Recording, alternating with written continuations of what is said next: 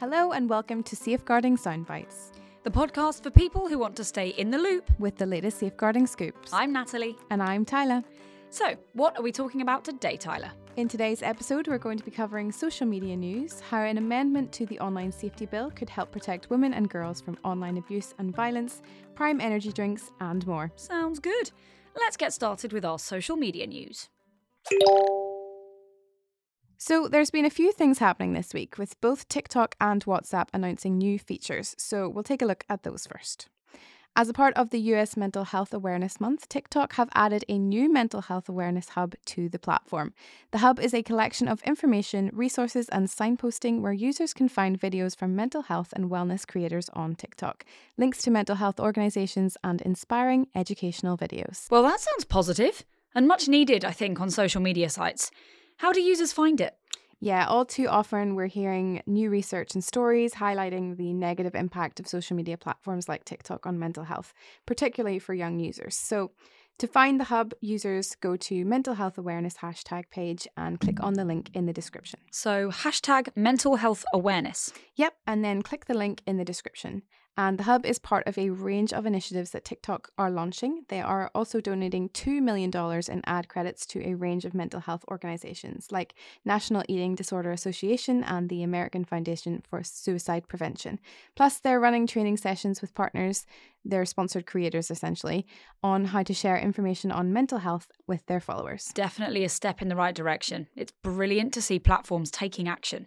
It really is. And the other major app update is from WhatsApp, who have announced a new feature called Chat Lock. They say it will help protect users' most intimate conversations. Right, okay. So what does that mean exactly? How does it work? So users will be able to move chat threads out of the normal inbox section and put them into a new folder that can only be accessed via password or biometrics, like a fingerprint. As well as having this password protection, the content of the messages in notifications will also be automatically hidden. Are we thinking this is going to have any ramifications, safeguarding-wise? Well, there are potentially some issues there.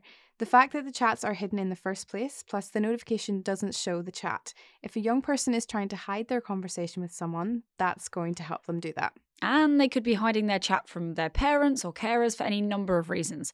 For example, because they're sending youth-produced sexual imagery to someone, because they're hiding bullying or any sort of harmful content that's been sent to them.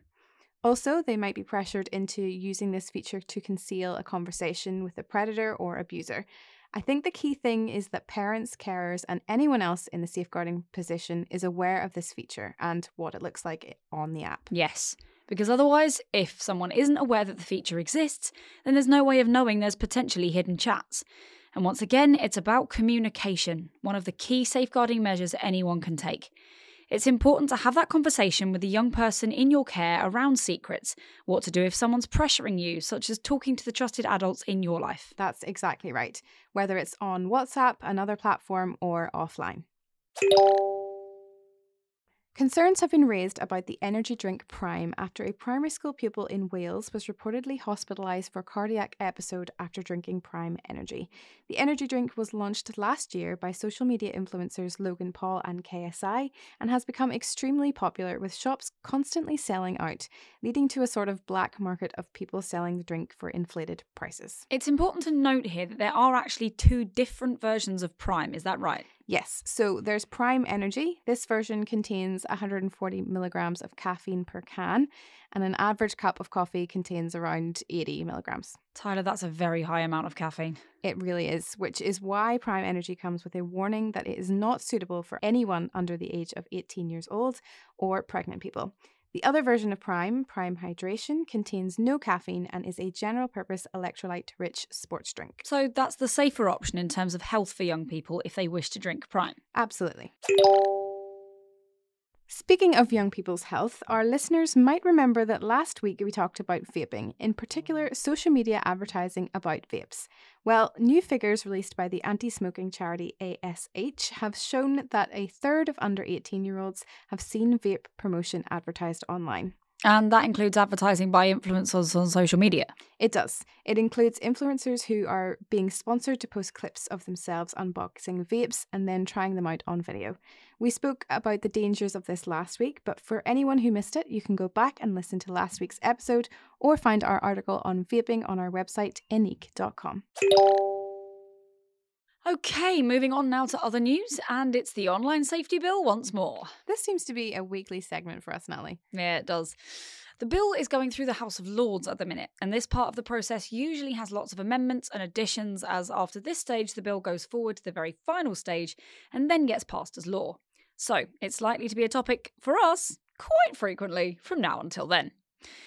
Yesterday, a new amendment was proposed that would require social media firms to prevent online abuse and violence against women and girls. If companies don't remove misogynistic content or ban repeat offenders, then, like in any other failings covered by the bill, they would potentially be fined, and the bosses could even be jailed if the breaches occur again and again, if the amendment comes into effect.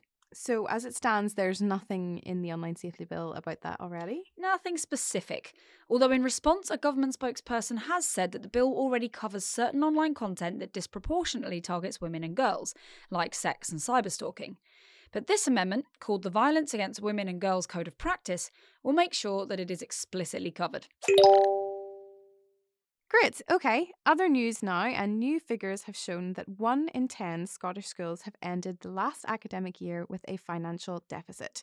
The deficit in overspending is believed to be over 5.7 million at least. Many schools across the UK are undergoing major funding pressures. EIS, Scotland's largest teaching union, says they have been raising concerns about the underfunding of Scottish education for many years. In England and Wales, the NSPCC has warned that children and young people who have suffered sexual or domestic abuse are not getting the necessary help due to a gap in support from local authorities. The charity's own research showed that less than 1/4 of local authorities provide independent and specially trained advisors, something the NSPCC says children who suffer sexual or domestic abuse desperately need. And that's something the NSPCC and many more hope will be addressed in the new Victims and Prisoners Bill? Yes. The NSPCC are asking the government to focus the bill's attention towards ensuring all young victims of abuse are offered specialist support when they need it. Well, let's hope that whatever happens with the bill, that all victims can access the support they need. Yes, absolutely.